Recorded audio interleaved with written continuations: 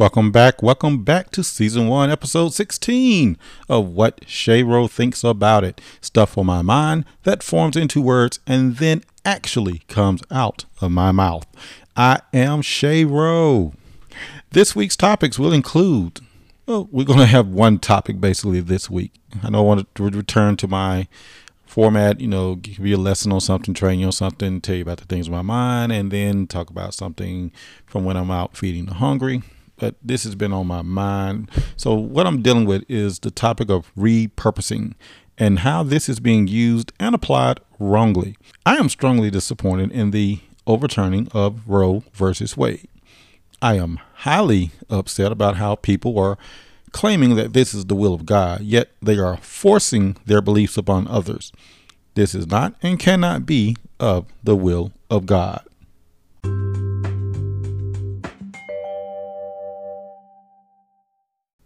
Hi, this is Shayro. Thank you for being a listener to my podcast.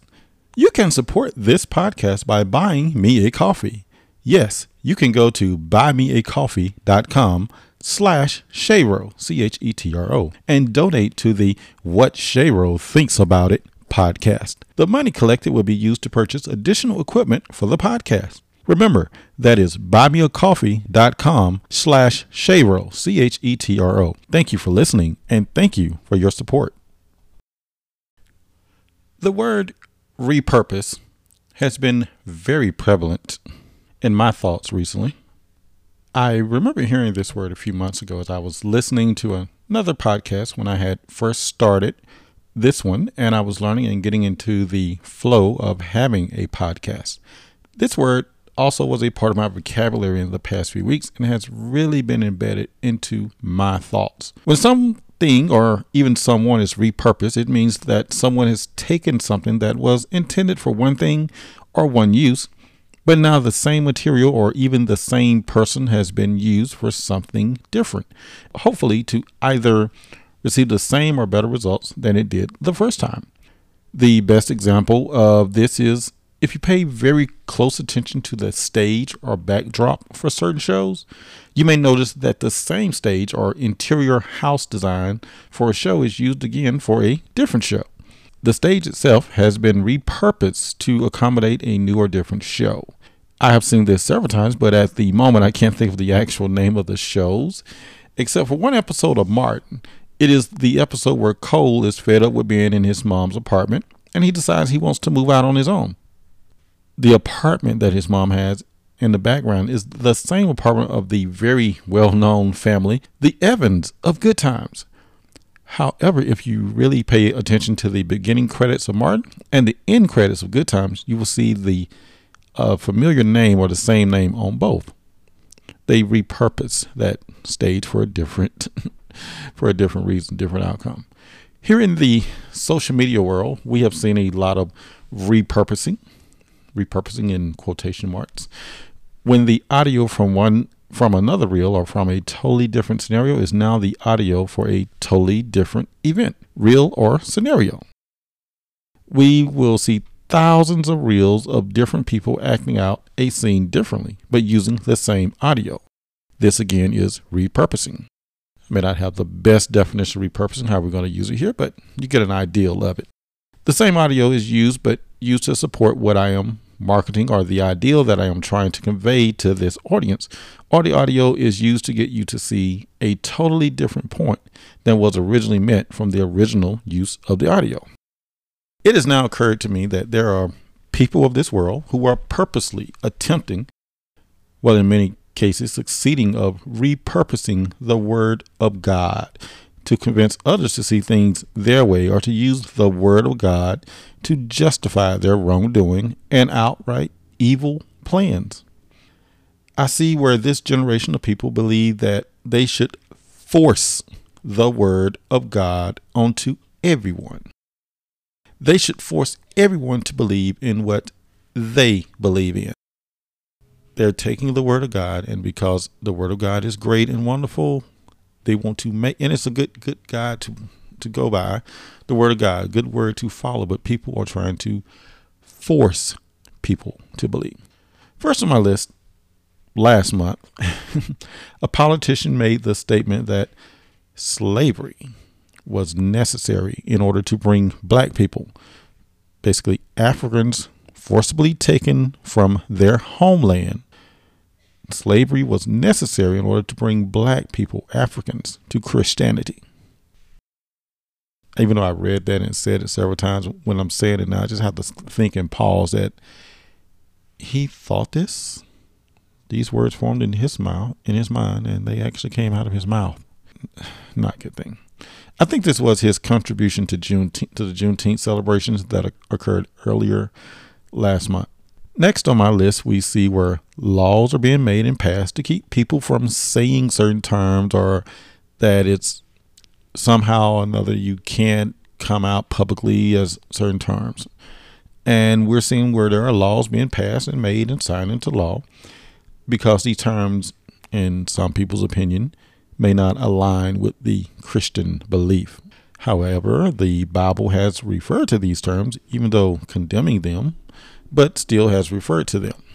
These same people will state that the massacres we have seen recently are the results of people that, well, some people time back have said that these massacres are occurring because of the gay community. Gay, whether you believe being gay is a sin or not, it's not the only sin, and there are several other sins. Some people are trying to use the word of God to justify these massacres, that these are necessary in order to bring people to God. Yeah. This is God's will. I don't remember where it said God said you had to have a gun. I believe in the Second Amendment, but I believe how it should be used rightfully. We've discussed that prior. That's a totally different episode. People that think that horrible acts of violence also, occur because of people who identify with a certain term or community, or people that identify a certain way. People identify with these terms. They don't justify forcing you to believe in God by taking away freedom of speech. Notice how no one wants to touch that Second Amendment right to bear arms, but we want to touch all the other rights. Then the thing that is very prominent right now and is the big talk of the nation is of how the Christian values of what is life and when it begins, and thus a person, namely a woman, does not have the right to control what can and cannot happen to her own body. It is this Christian belief that allowing a woman to have control of her own body by deciding when or if she should be pregnant or if she should carry a pregnancy to term is murder and is a sin. Thus, the beliefs of many must be forced upon a woman, and she must be forced to abide by the beliefs of those who, for the most part, is not a woman and have not put any restrictions upon a man's body. By overturning Roe versus Wade, it takes away the federal guarantee to the right to an abortion. And there are several states that have these trigger laws that if Roe versus Wade is turned over, abortion is completely illegal in their state. And now there are people who are trying to make laws to make it illegal for someone to help someone to cross a state line in order to have an abortion. Come on, this is how we're controlling a woman's body. We want to control it that much. And then even here, my own home state has suggested that any woman that has an abortion could face up to 10 years in prison. We're forcing our beliefs on others. And this is not about what I believe or what you believe, your belief. This is about forcing someone's belief upon someone else. This is about people controlling other people, forcing others to believe in the word of God. That's how I see it. The way that the word of God is being repurposed to justify the wrong that is occurring is in itself a sin against God. God does not and has not ever required that people are forced to believe in him or follow what God has deemed as a life dedicated to him. You believe in God, you made the choice, the decision to believe in God. You're a Christian, you follow the words of God. Jesus, you made that choice. If you didn't make that choice and you were forced and you're continuously being forced, you say, well, I was forced into the beginning and I saw the light. Until you actually saw the light and made the choice yourself, God was not getting any praise out of that. It was not getting any credit for that because you were being forced. God does not force people to believe in him. And God is God. He doesn't have to force. That's why he gave man free will. God has not and has not ever required that people are forced to believe in him or follow what God has deemed as a life dedicated to him. Belief in God and the choice to follow him and his commandments are to be of the free will of men. Men here means all sexes. That's a different subject. God has never commanded that his followers force others to believe in him either. God does not receive the praise and glory when someone is forced to believe in him. A person forcing their beliefs upon others does not grant that person a path into heaven and into the bosom of God. The person who is forced into the beliefs of the other does not gain a path to heavenship either. What seems good to man is not what is good in the sight of the Lord. God is not well pleased with the actions that people with earthly power has taken to bestow upon his flock what they believe is right. And that goes both ways. When I say repurpose the word of God, there are several organizations, certain people of certain beliefs that have repurposed what the love of God means and have changed some things to meet their own standards so that everyone can be accepted. That's repurposing the word of God for your own gain. And I said it, yes. There are people that are taking the word of God wrongfully, or they're taking what may be considered a sin and they're saying it's no longer sin. We don't have the authority to do that. Only God has that authority. One of the reasons this really upsets me is the way this was put into play in the beginning, which would not have had God involved in it. And I'm referring to when President Obama nominated then Judge Merrick Garland to the U.S. Supreme Court. The Senate Majority Leader Mitch McConnell refused to bring the nomination to committee and or to the full Senate for a vote. He reserved his spot for the next president because of the amount of time remaining in Obama's term. That's not the law. That was just him. That's not tradition law. That's not right. So when you do something that's not right and you claim it's of God, it's not right and it's not of God. Then when the same thing happened years later, near the end of Trump's term, he allowed the nomination to go before committee and to the full Senate floor. Mentioning Trump's name a few episodes ago, I invited former President Trump to come to What Shayro Thinks About It to present any and all evidence that he may have about this election that he states was stolen, whatever. Getting off subject, just reminding that invitation is still open to former President Trump to come on to What Shayro, and you can present all your evidence that you say proves the election was stolen. Just want to throw that out there.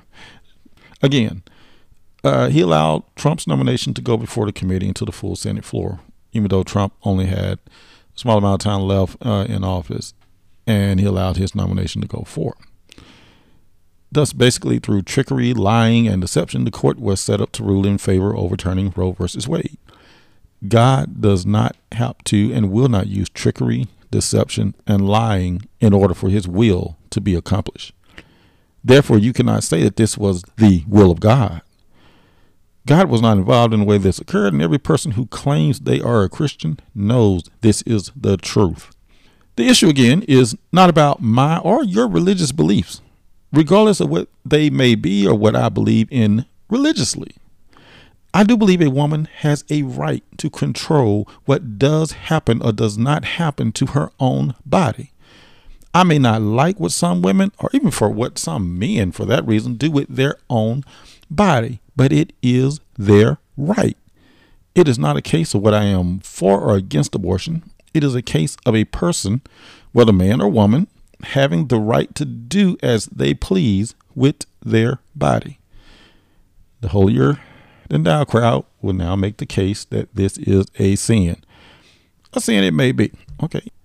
In your eyes and in your belief, and even if it is, we are supposed to allow the word to convince and convict those who may not believe, not the law, and definitely not by our forcing of them to believe. Even if you see abortion as a sin, people have the right to sin. Like I mentioned before, there are other sins. People have the right to sin. And, but the word of God applies to you if you believe in God. And I'm not advocating for not believing God. It is your choice. I'm advocating for that God, to believe in God, to follow God, is a choice. And it's sad that I had to get to the point that I have to say that people have a right to sin. You cannot force people to not sin or to be as a Christian if you see things as a sin. And there are a lot more sins out there, by the way. I'm not going to touch a lot of them that I see. A lot of the people that claim they're of the Christian high and right, that they are committing as well. For all of sin and come short of the glory of God. None of us are perfect. People have the right to sin differently than you sin, or in some cases the same as you. But your sin is not out in the light right now. All things will come to the light, right? But hey, since we're talking about sin, this is to all of those sin porners. I'll put that in quotation marks. Did you know that lying, cheating, adultery, bearing false witness, fraud, profanity, and several other things that one certain former president is doing or has done are sins also? Where is the outrage over that sin? Also, if you are a participant with the backing of the lying, cheating, adultery, stealing, helping bear false witness, etc., then you are sinning too. Which sin is greater? I wonder. Is there a greater sin? If we only had an answer to that, which sin is greater? Again, where is all of the outrage for this? Sin is not overlooked or not held accountable to a person due to their earthly title, or by which religious official or someone high up that's religious and says that this person is absolved of the sin because of their title, and the sin is not on them because of who they are. The Bible doesn't say that. God does not even recognize any of our earthly titles and judges each of us accordingly to our own actions. However, as stated several times prior, this is not about your or my religious beliefs and or how you or how I see something. This is about a person's right to have control of their own body. Yes, the body is a temple unto God, unto the Lord. But again, it is a man's free will as to how they present their body, their temple to God. Some of the people who are pointing fingers here and want to say, oh, the body is a temple to God. Have you made sure everything in your body has been right? Do you make sure you eat right? Hey, guilty. Do you make sure that not only is the food you put in your body, but the thoughts you put into your mind, have all of those been clear? What about the thoughts you have of people? What about people who are different than you, different color, different sex, different gender, different belief? What are your thoughts on those? We can say with our lips all day, oh, I love everyone, but your thoughts, your actions, your reactions to people who are different from you, that's what God is really looking at. We as people, as followers, believers, or even as non-followers or non-believers do not have the right or authority to tell, force, or require what someone does with their body. We do not become closer to God by forcing our perfect beliefs onto others. God is not well pleased with these actions.